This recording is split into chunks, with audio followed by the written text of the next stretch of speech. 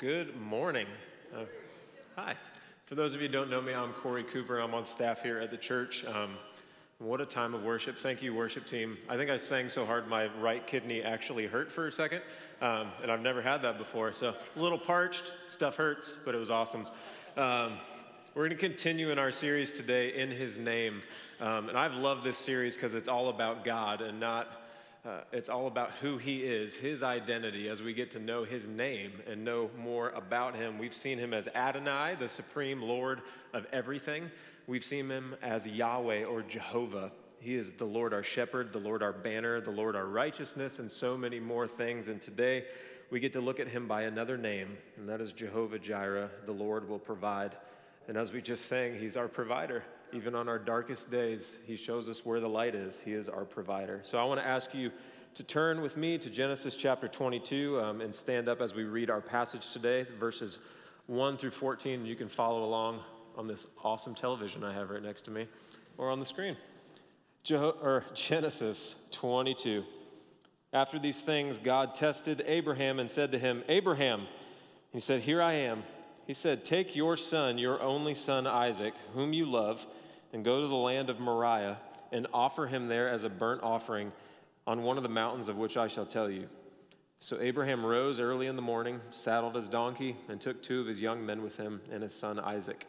And he cut the wood for the burnt offering and arose and went to the place of which God had told him. On the 3rd day, Abraham lifted up his eyes and saw the place from afar. Then Abraham said to his young men, "Stay here with the donkey. I and the boy will go over there and worship and come again to you." And Abraham took the wood of the burnt offering and laid it on his son Isaac. And he took in his hand the fire and the knife. So they went, both of them together. And Isaac said to his father Abraham, "My father." He said, "Here I am, my son." He said, "Behold, the fire and the wood, but where is the lamb for a burnt offering?" Abraham said, "God will provide for himself the lamb for a burnt offering, my son." So they went, both of them together. When they came to the place of which God had told him, Abraham built the altar there and laid the wood in order and bound Isaac his son and laid him on the altar on top of the wood. Then Abraham reached out his hand and took the knife to slaughter his son. But the angel of the Lord called to him from heaven and said, "Abraham, Abraham." He said, "Here I am." He said, "Do not lay your hand on the boy or do anything to him, for now I know that you fear God, seeing you have not withheld your son, your only son, from me." And Abraham lifted up his eyes and looked, and behold, behind him was a ram, caught in a thicket by his horns. And Abraham went and took the ram and offered it up as a burnt offering instead of his son. So Abraham called the place, "The Lord will provide." And it is said, "On this day, on the mount of the Lord, it shall be provided." Jehovah Jireh, the Lord will provide. Let's pray. Father, we thank you for your word. We thank you for who you are, that you are Jehovah Jireh. The Lord will provide. Just one of your many names. As we look at how incredible you are, I pray that you would help us to see something new today, to know you more, to love you more. And as Paul prayed in Ephesians 1, that you are the Father of glory, and please give us the spirit of wisdom and of revelation in the knowledge of you. Enlighten us, open our eyes and open our hearts that we may know what is the hope to which you, God, have called us. What are the riches of your glorious inheritance in the saints? And what is the immeasurable greatness of your power toward us who believe? God, we are humbled that we can know you. We are humbled that you are our God, and help us to grow in the knowledge of you today. In Jesus' name, amen. You can be seated. Thank you. So, if you're like me, I read this passage and I am blown away at the faith of Abraham. This is so difficult to read, but we see that Abraham had this faith where he just obeyed God when God asked him to do something that seemed impossibly hard to do. And we start in verse 1, and it says, "After these things, God tested Abraham." So I want to talk to those who are believers in here today, to the church. Don't be surprised when there's a test or when there's a trial or where there's a tragedy in your life. You shouldn't be surprised, because this says in James 1, "Count it all joy, my brothers, when you meet trials of various kinds, for you know that the testing of your faith produces steadfastness. And let steadfastness have its full effect, that you may be perfect and complete, lacking in nothing." So the fact is, if we are in Christ, God is making us holy. It is a process. It's called sanctification. He is making us more like him. And God is equipping us, and God is educating us with every test that he puts us through, with every test he gives us. He is calling us to be more like him. And I love that God will test us, but he also tests us up to a point that we can pass the test, and he's with us through the whole thing, and he's doing it for a purpose so that we may grow. And as we look, we're going to go back, because it says after these things, we're going to look at Abraham and his whole life, and we'll see that his tests at age 75 are far different than the ones that he is facing when he's over 100 years old. They're different. And just like if you look back, the test that you just went through recently, 5 years ago, probably would have crushed you. And that's a cool thing to look at in our life of faith, to know that God is preparing us, and things that happen to you, back, we see God's faithfulness and him preparing us for what's next, because there's always something next that God is calling us to. And maybe some of you are in a test right now, and you're just desperately praying, and you need Jehovah Jireh to show up now. And you're praying and you're waiting. Your faith is being tested. But I want you to know that God is faithful, that God knows what's best for you, that God knows what's best for me. And he's forming us into the image of Jesus, and that's what we'll see here. So I want us to go back to Genesis 12, the original call of Abram before his name got changed to Abraham. And we're going to look at his story of faith, because as you can probably guess, there's some up and downs. There's a lot of crazy faith where he's just obedient, and there's a lot of really silly stuff, which makes me feel better because it's just a faith journey like this. And he's just like you and me in a lot of these things. So chapter 12, verses 1 through 3. Now the Lord said to Abram, "Go from your country and your kindred and your father's house to the land that I will show you. And I will make you a great nation, and I will bless you and make your name great, so that you will be a blessing. I will bless those who bless you, and him who dishonors you I will curse. And in you all the families of the earth shall be blessed." So we see here the original call of Abram. He obeys. He packs up everything he has. God tells him to leave his home, to leave his kindred. He takes his immediate family, but he leaves his dad or everyone else that's still there, his kindred family.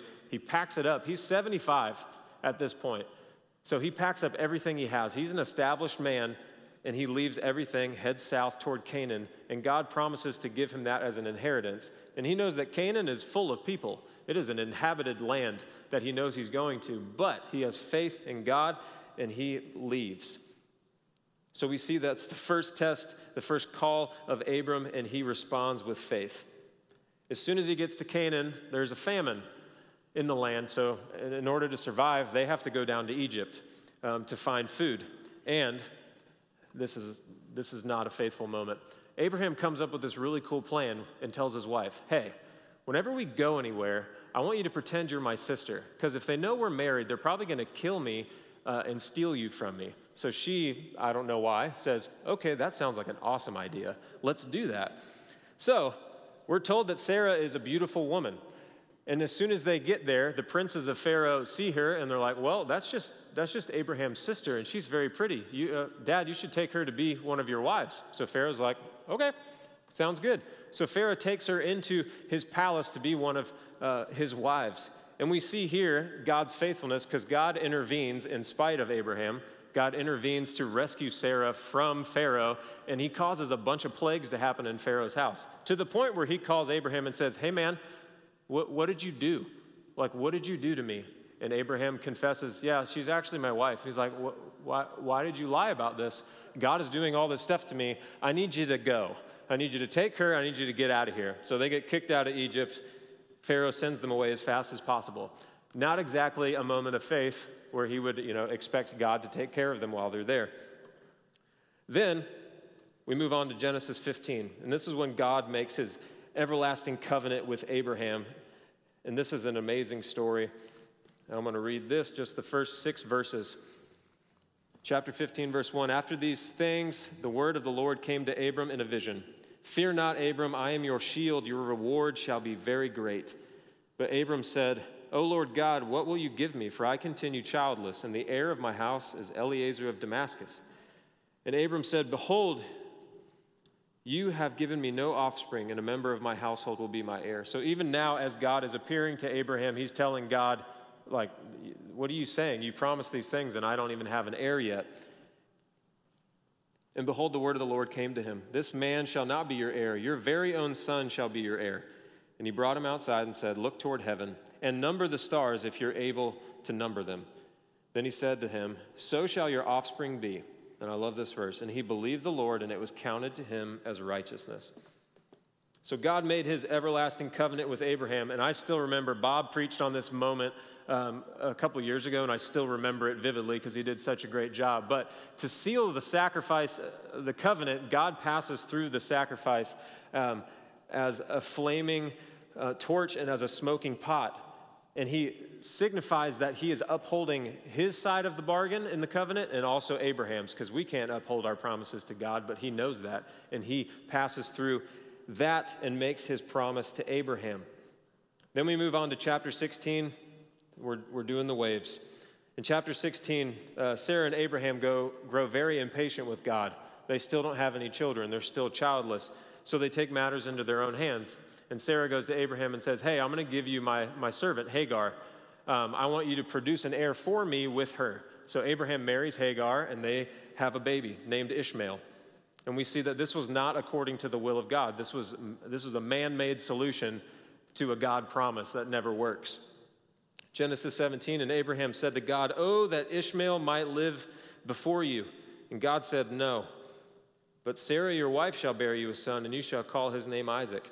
I will establish my covenant with him as an everlasting covenant for his offspring after him. So here we have the birth of Isaac is promised, and God tells Abraham that Sarah will give birth to a son, and neither of them believe him again.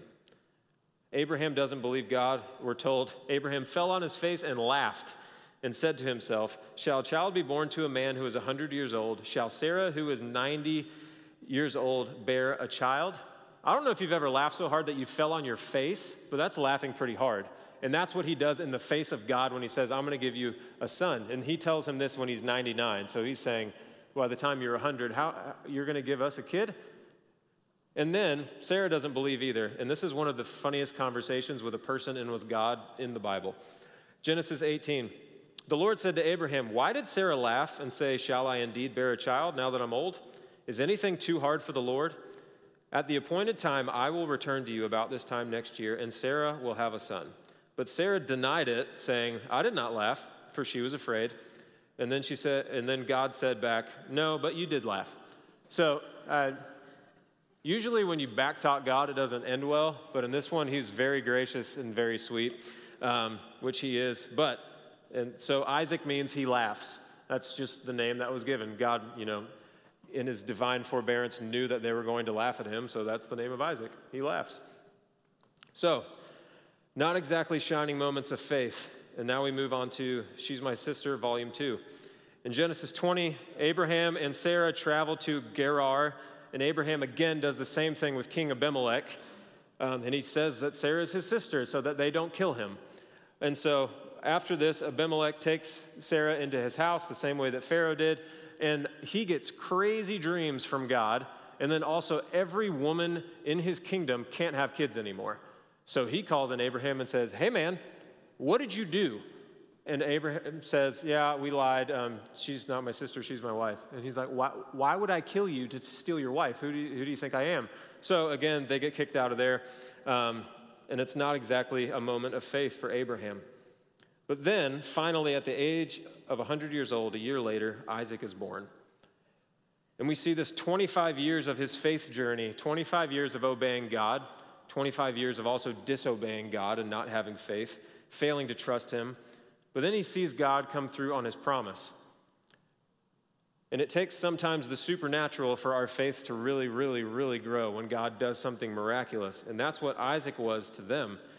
A picture of God's faithfulness, a picture of the supernatural, because a 90-year-old woman giving birth to her first child is supernatural. I think we could all agree with that. But that's where we pick up this story of Genesis 22.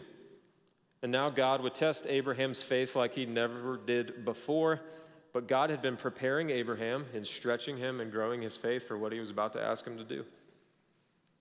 So verse 2, he said, take your son, your only son Isaac, whom you love, and go to the land of Moriah and offer him as a burnt offering on one of the mountains of which I shall tell you.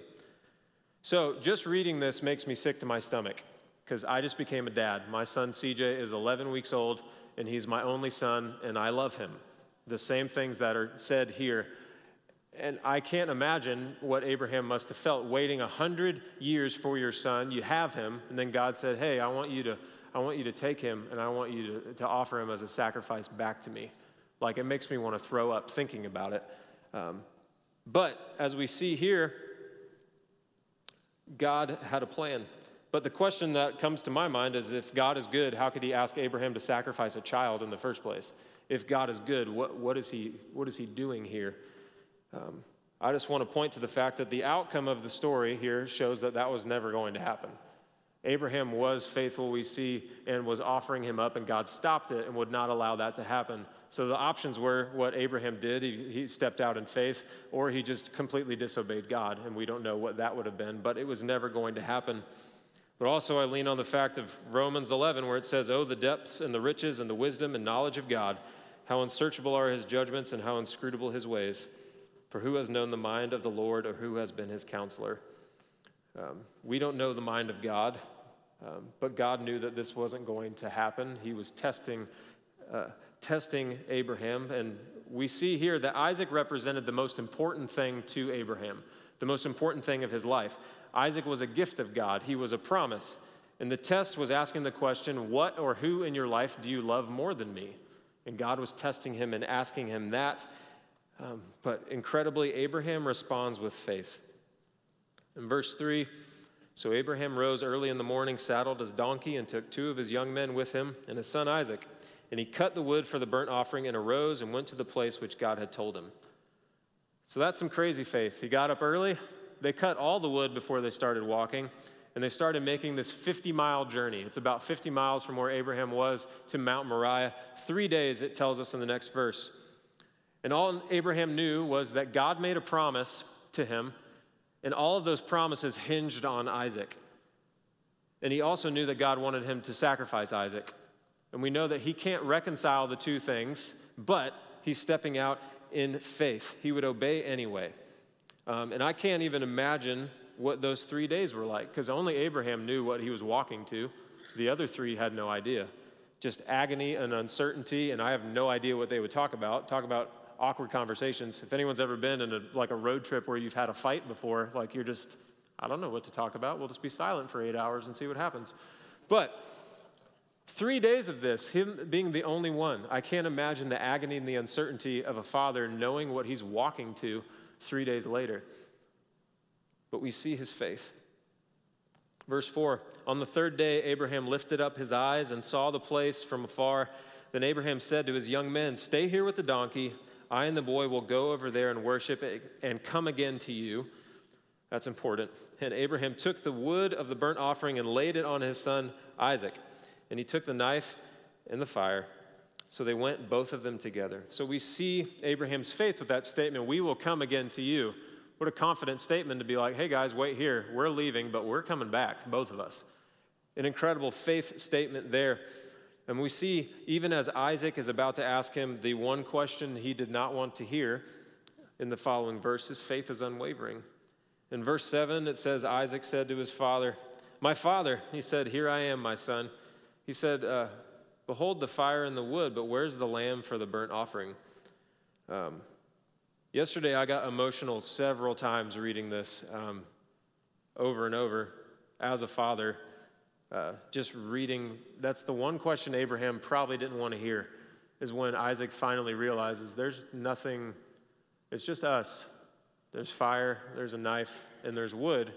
What are we sacrificing? But Abraham responds with this incredible statement of faith. Abraham said, God will provide for himself the lamb for a burnt offering, my son. So they went, both of them together. And that statement, for himself, I want you to tuck that away for later. We're going to come back to that. God will provide for himself. And I want us to jump over to Hebrews 11, which is called the Hall of Faith. But that gives us a deeper understanding of Abraham's faith in God. So Hebrews 11, 17 through 19 says, by faith, Abraham, when he was tested, offered up Isaac. And he who had received the promises was in the act of offering up his only son, of whom it was said, "Through Isaac shall your offspring be named." He considered that God was able even to raise him from the dead. Somehow, in this crazy situation, Abraham had radical supernatural faith from God, knowing that Adonai can do anything, which we talked about when Arthur preached. He's in control of everything. He's the creator. He's the Lord of all. And if God could cause a 90-year-old woman and a 100-year-old man to have a baby, just maybe he could raise him from the dead if he's still asking me to do this. Crazy supernatural faith. And then we see the rest of this story plays out. When they came to the place of which God had told him, Abraham built the altar there and laid the wood in order and bound Isaac his son and laid him on the altar on top of the wood. Then Abraham reached out his hand and took the knife to slaughter his son. But the angel of the Lord called to him from heaven and said, "Abraham, Abraham." He said, "Here I am." I can only imagine he was waiting for that a lot. "Do not lay your hand on the boy and do anything to him. For now I know that you fear God, seeing that you have not withheld your son, your only son, from me." And Abraham lifted up his eyes and looked, and behold, behind him was a ram caught in a thicket by his horns. And Abraham went and took the ram and offered it up as a burnt offering instead of his son. So we see here through this whole story that Abraham is torn between the love for his child and obeying God. The love for his child and obeying God, and he faced these agonizing choices. 50 miles worth of step of obeying God or choosing to disobey God. But we see step by step, faith and hope triumphed over fear and doubt. And then it showed as he passed this test that he was willing to put God's call above every other commitment and above every other emotional attachment that he had. He was saying, "God, what you're calling me to do is more important than everything. It's more important than anyone. It's more important than anything I have. God is more important." And that's what he showed by passing this test. And it says that he feared God. And we know that to fear God means to reverence him as sovereign, to know all the names that we've gone through in his name, that he is those. He is all of them at the same time. He is Adonai, he is Yahweh. We are to reverence him as sovereign, knowing that he is in control, that he has created all things, and we're to trust him implicitly, and then we're to obey him without question. And Abraham proved those things in this story. And then we see in verse 14 that God shows up as Jehovah Jireh. So Abraham called the name of that place, "The Lord will provide." And it is said to this day, "On the mount of the Lord it shall be provided." What's cool about Jehovah Jireh is that this is the only time in the entire Bible where that's used. This name is used one time. And if we look at Scripture and we look at the entire Bible, we see God show up all the time and do radical things, meet needs in a crazy way, show up for people. Even when we go to the next chapter of Exodus, we see he provides the children of Israel with food for 40 years. That is Jehovah Jireh, the Lord will provide every single day. But this is the only time where this name shows up, and it's very important. Jehovah Jireh. And what we see in this story specifically is Jehovah Jireh provided the necessary sacrifice for Abraham and Isaac. We see here an obedient servant worshiping God at a great cost, the greatest cost that he could ever imagine. But in the end, he's receiving God's provision, God showing up. It's a perfect picture of the gospel, and it's a great indication, and it shows us that this book, this Bible, is telling one story, the story of reconciliation, the story of God, the story of him wanting a relationship with us and doing what it took and providing the necessary sacrifice for that. So Jehovah provided the ram to save Isaac. Provided the ram to save Isaac. And Jehovah Jireh provided the sacrifice necessary to atone for sin. The cool thing about this story is it happens on Mount Moriah. And where that takes place is actually where Solomon will build the temple in Jerusalem. It's the same spot. That is where animals will be sacrificed to atone for the sins of the people of Israel. That is where people would show up to atone for sins. And it's a picture of the gospel of Jesus Christ in the Old Testament. In the same way that Jehovah provided the sacrifice in this instance is the same thing he's going to do. And that applies to me and you. He's providing the sacrifice necessary to atone for sin, and that is Jesus. John 1:29. The next day he saw Jesus coming toward him. That's John the Baptist. And he said, "Behold, the Lamb of God who takes away the sin of the world." And John 3:16 says, "For God so loved the world that he gave his only Son, that whoever believes in him should not perish but have eternal life." So just as Isaac obeyed his father Abraham when he asked him to do something, so we see that Jesus willingly and obediently laid down his life in the same way to the very end to die for you and me. In John 10:17, Jesus says this, "For this reason the Father loves me, because I lay down my life that I may take it up again. No one takes it from me, but I lay it down of my own accord. I have authority to lay it down, and I have authority to take it up again. This charge I have received from my Father." What a beautiful picture of this Old Testament story of Abraham and Isaac just being a clear picture of the gospel, of Jesus, of God the Father, giving up his only Son to die as a substitution for us. And I love that in chapter 22, it says, so they went both of them together. Sorry, that's a weird way to write that. So they went both of them together. I'm literally reading it, and I'm saying it wrong. So they went both of them together. It says that twice in these 14 verses, and I love that because it shows that it is a father doing what God's calling him to do, but it's also a son submitting to what the father's telling him to do. The father giving up his only son and a son obeying the will of his father to the end. And that's the same way that Jesus, it says in John 3:16, gave up his only son, whom he loved, Jesus, and Jesus obeyed the Father till the end. And Jesus said it himself, "I lay this, no one's making me do this. I'm doing it of my own accord. I am giving up my life." And why? To atone for my sin, to atone for your sin. We can replace ourselves in the story of Abraham and Isaac, because I deserve to be Isaac. I deserve death because I'm a sinner. And more importantly, I don't deserve a relationship with God because I'm just not holy. God is holy. And in order to be with a holy God, we need a Savior. But God provided Jesus, the Lamb, and at the perfect time, he provided him as a substitute for you and as a substitute for me and as a substitute for anyone who would believe that he is the Savior, that he died, and that he rose again. And after we know that, we also know that Jehovah Jireh will provide everything needed for your calling. Another way to translate Jehovah Jireh is not just the Lord will provide, but it is the Lord will see it, the Lord will be seen, or the Lord will see to it. Everyone knows that's kind of an old English way to say, like, hey, can you do this? Yes, I'll see to that. I'll see to doing that. But I don't know what trial you're facing or what tragedy you've had to deal with or what calling you're wrestling with. We know from this translation that the Lord sees you and that the promise says that he will be seen in our trials and in our tragedies and in our circumstances and in our callings. He will be seen and he will see to it. And if we find ourselves facing a great need because of the following that God has commanded on our life, he will see to it that the need is met. Philippians 4:19 says, "And my God will supply every need of yours according to his riches in glory in Christ Jesus." Jehovah Jireh not only provides sacrifice necessary, but he also will clear the path and he'll open the doors. He will see us through if we're only willing to follow wherever he leads. And I don't know what he's called you to, but we're promised that he will provide for himself. Remember that earlier when I said hold on to that? It says that God will provide for himself.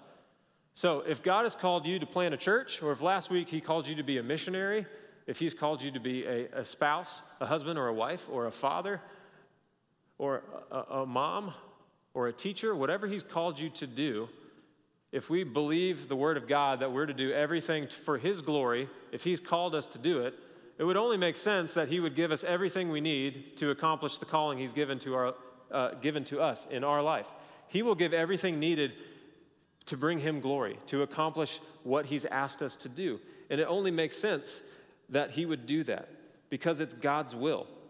And if it's bringing him glory, why do we ever doubt that he would provide for what he is asking us to do, to accomplish his will?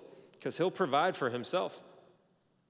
And I love Jesus goes on to say, because of this in Matthew 6:25, "Therefore I tell you, don't be anxious about your life. Look at the birds of the air. They neither sow nor reap nor gather into barns, and yet your heavenly Father feeds them. Are you not more valuable than they? Verse 30, but if God so clothes the grass of the field, which today is alive and tomorrow is thrown into the oven, will he not much more clothe you, O you of little faith?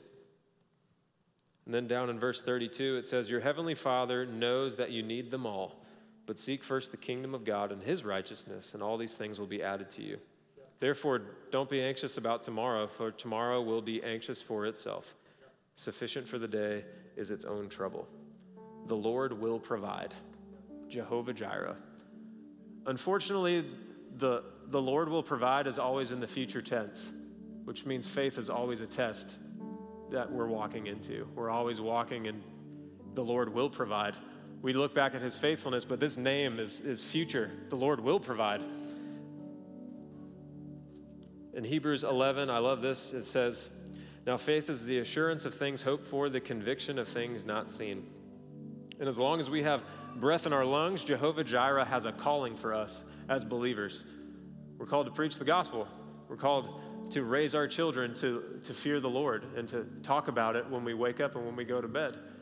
We're called to something today, but we're also promised that he will see to it, that the Lord will provide, that he sees us, and in that he will be seen. It's this crazy thing. When God shows up, the important thing is that he showed up, that I got to see him work, because that's more satisfying than anything he gives me, is him.